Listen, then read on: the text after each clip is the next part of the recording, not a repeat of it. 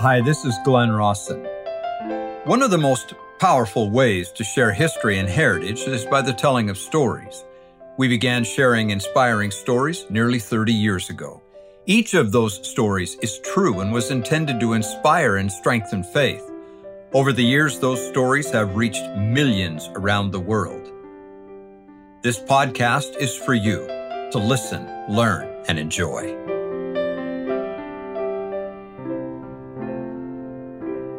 One of the greatest missionaries of all time in the Restoration was this story. It was December 1839. Joseph Smith, Parley Pratt, and a number of others, Sidney Rigdon, had traveled to the east from Commerce, or from Nauvoo, to Washington, D.C. Their purpose in going was to present petitions before the Congress of the United States and the President of the United States, asking for redress of grievances. Mind you now, they had been driven out of Illinois or out of Missouri by the extermination and robbed of thousands and tens of thousands of dollars worth of property, and now they sought redress from the federal government. They presented their plea to Congress, and Congress sent it off to committee. You know what that means. They addressed the President of the United States, who at that time was Martin Van Buren.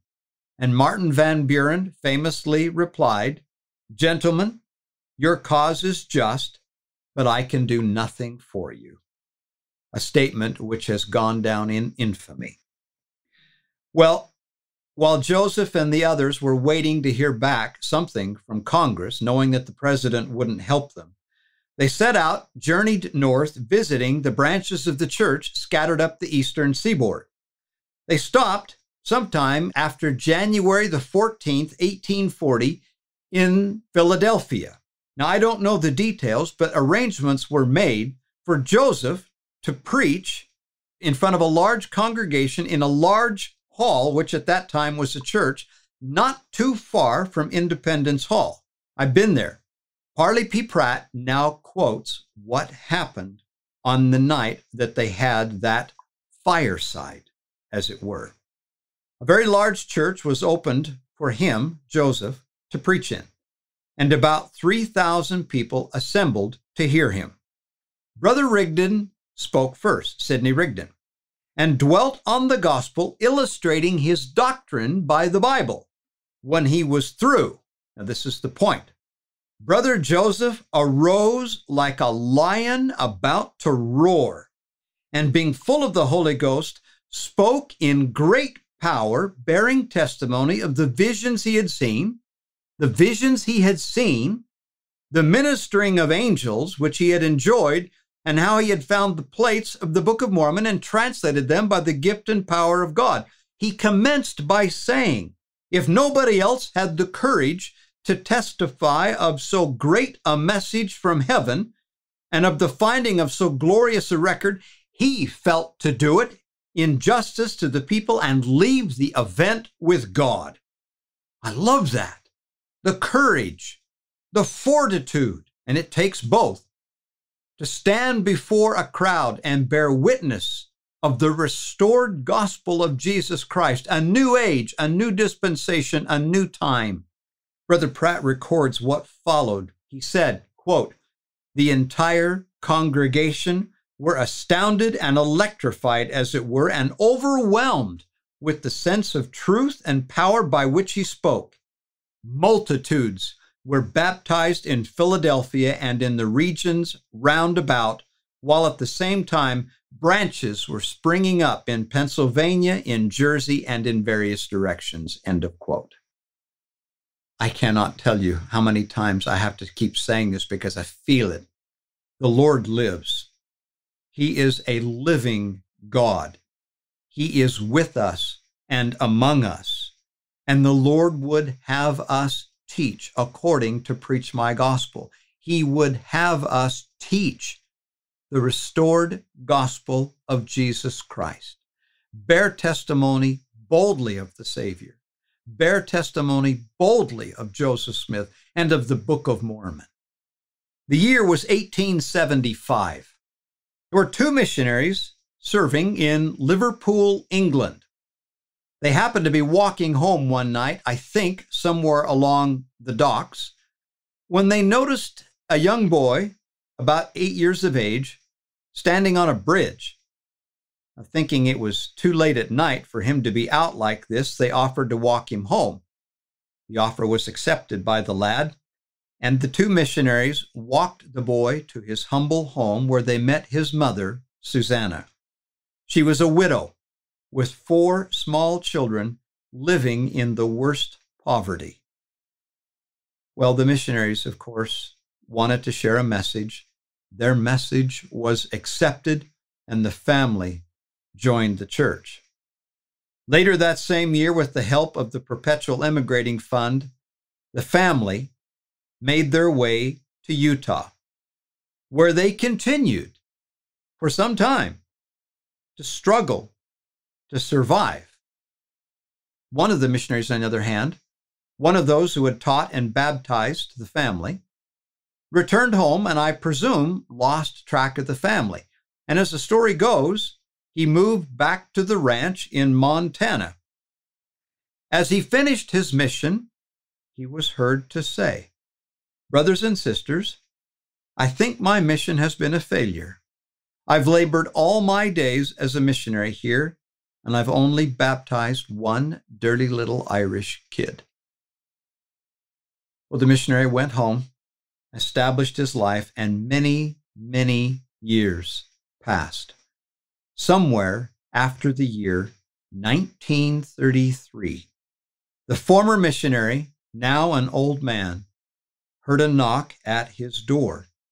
When he opened it up, there standing on the threshold was a distinguished-looking visitor, a small man, only about 5'5" tall, but with a commanding voice and presence. The visitor asked if he were Elder so-and-so. The man said he was. The visitor then asked, "Do you remember having said that you thought your mission was a failure because you had only baptized one dirty little Irish kid?" The man said, "Yes." The visitor stuck out his hand and said, "I want to shake hands with you. My name is Elder Charles A. Callis of the Council of the 12 Apostles. I was that dirty little Irish kid." What that missionary could not have known in 1875 was that that dirty little Irish kid would one day go on to become a mighty apostle of the Lord Jesus Christ. But he would also become one of the greatest missionaries of the Restoration in the 20th century. As Wilford Woodruff was to the 19th century, Charles A. Callis was to the 20th. He was a phenomenal individual. That story always touches my heart deeply because I cannot tell you how grateful I am now for the missionaries who taught me. Some of them not full-time missionaries, some of them roommates.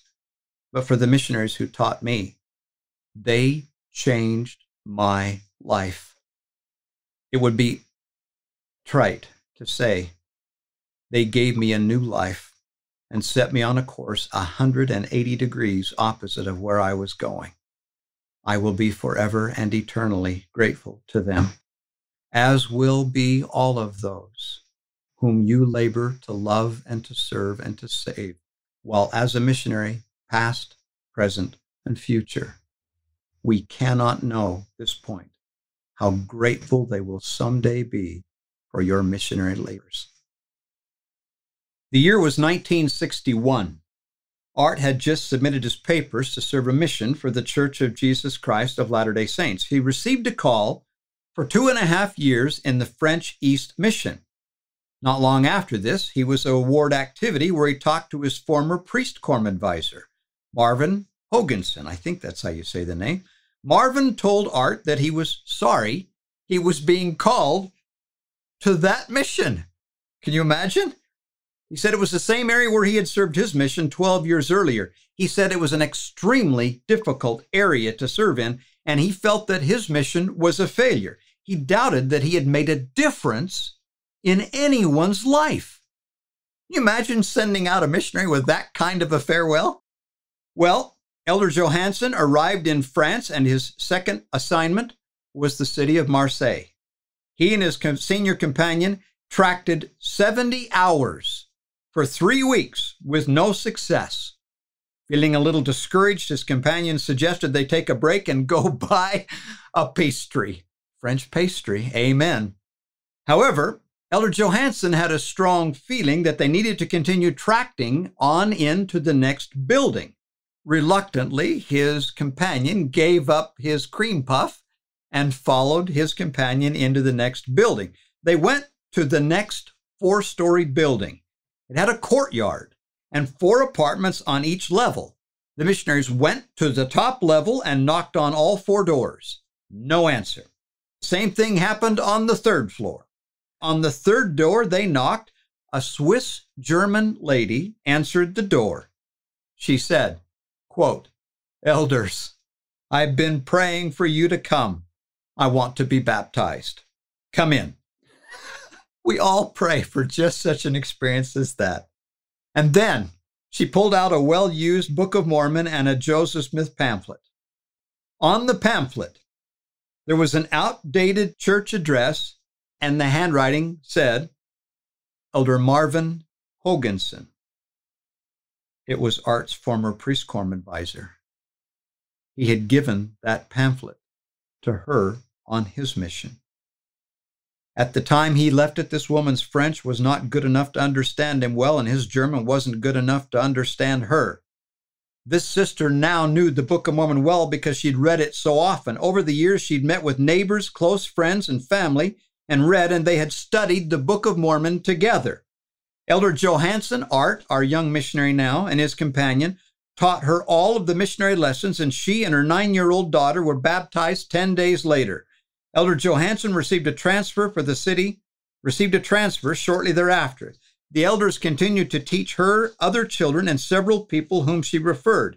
Shortly after the baptisms, Elder Johansen wrote back to Brother Hoganson to share the news.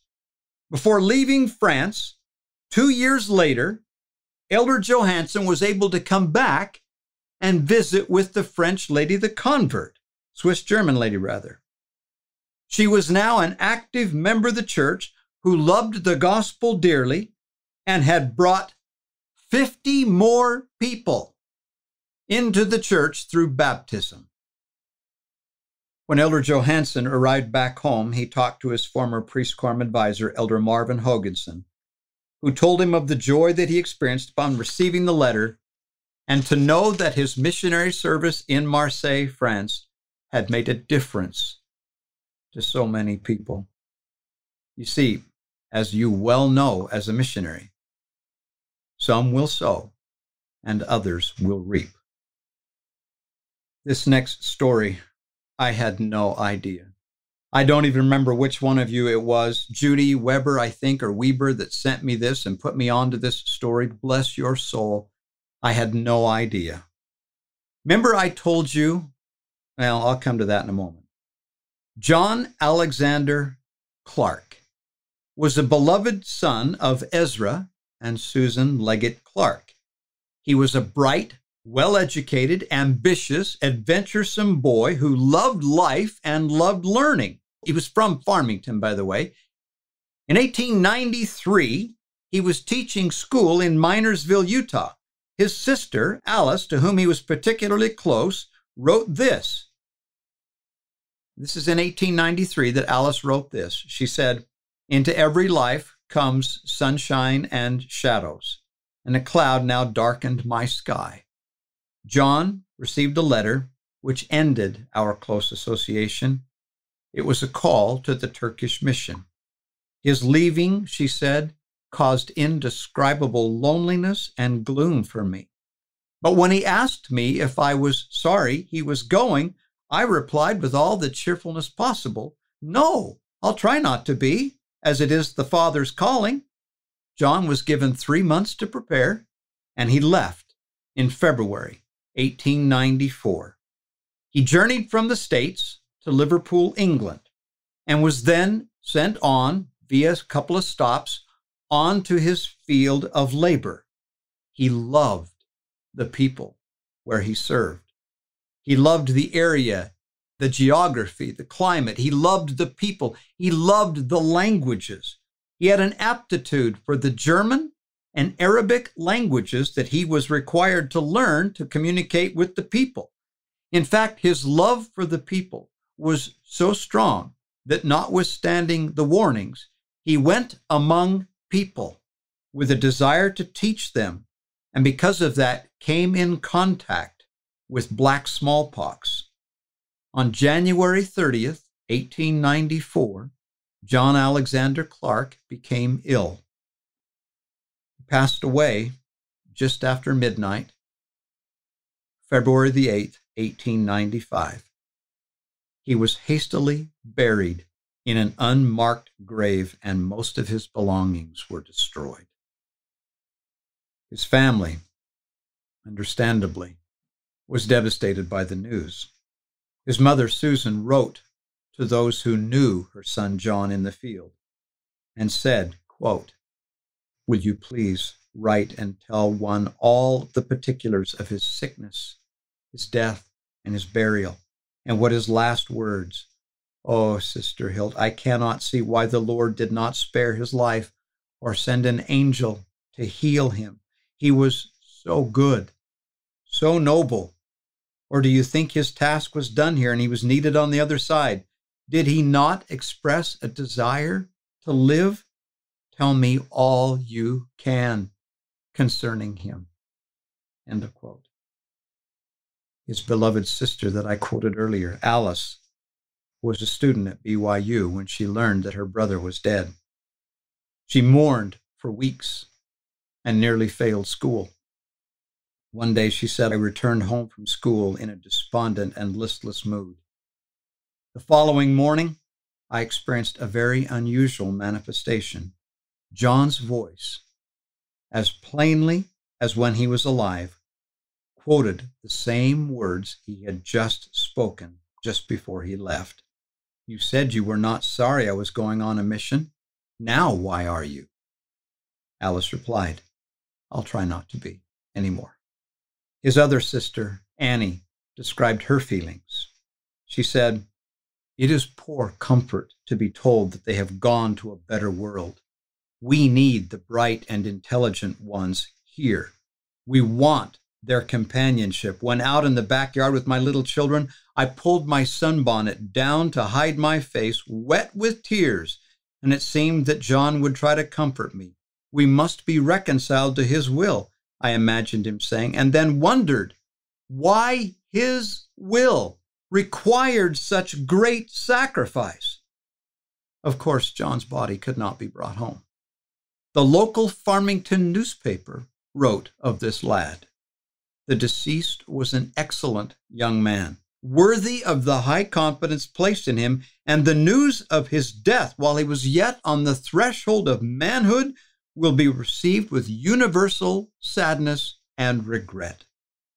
The family could not bring his body home, nor, as far as I can tell from the record, were his parents and most of his family ever able to visit his final resting place. They sent money to have a monument erected in his honor. Such a tragedy, such a loss, some may say, all for no purpose. Or was it? Remember, John was a teacher. He loved learning. He loved books. He loved people. He loved students. His career path was education. Little could his family have known in 1895 that his tragic death would one day help open the way for priceless educational opportunities for thousands of eager young people. For you see, John was serving as a missionary in what would one day become the modern state of Israel. Decades later, when the Church of Jesus Christ of Latter-day Saints needed proof that they had an official presence in the country previous to 1948, the graves of John Alexander Clark and Adolf Haig lying at the foot of Mount Carmel near Haifa helped establish that presence, and the Jerusalem Center was built. We cannot understand the mind and will of God. We have to trust that He knows what He's doing, and all will work out for the best in His time. I remember paraphrasing what President Hunter used to say: when you have faith and are obedient to the gospel of Jesus Christ, nothing can ever go permanently wrong. But when you disobey the Lord and rebel against Him and His teachings, nothing can ever go permanently right. I love the Lord. I know that He's with us, and I know that this is His work. I am so grateful that kicking and screaming, I got to be a missionary. And I've never quite gotten over the love of preaching the gospel and seeing people change. And I leave that with you in the name of Jesus Christ. Amen. I will be back, and I will be talking more about miracles, mercies of the restoration, the powerful things that manifest the hand of the Lord among His people. God bless you and keep you strong, vigorous, and above all things, happy and comforted. God bless you. Thank you for listening. Many of the stories you heard today have been published and are archived at glenrossenstories.com. If you would like more information, you can communicate with us there. We will be back again with another podcast next week.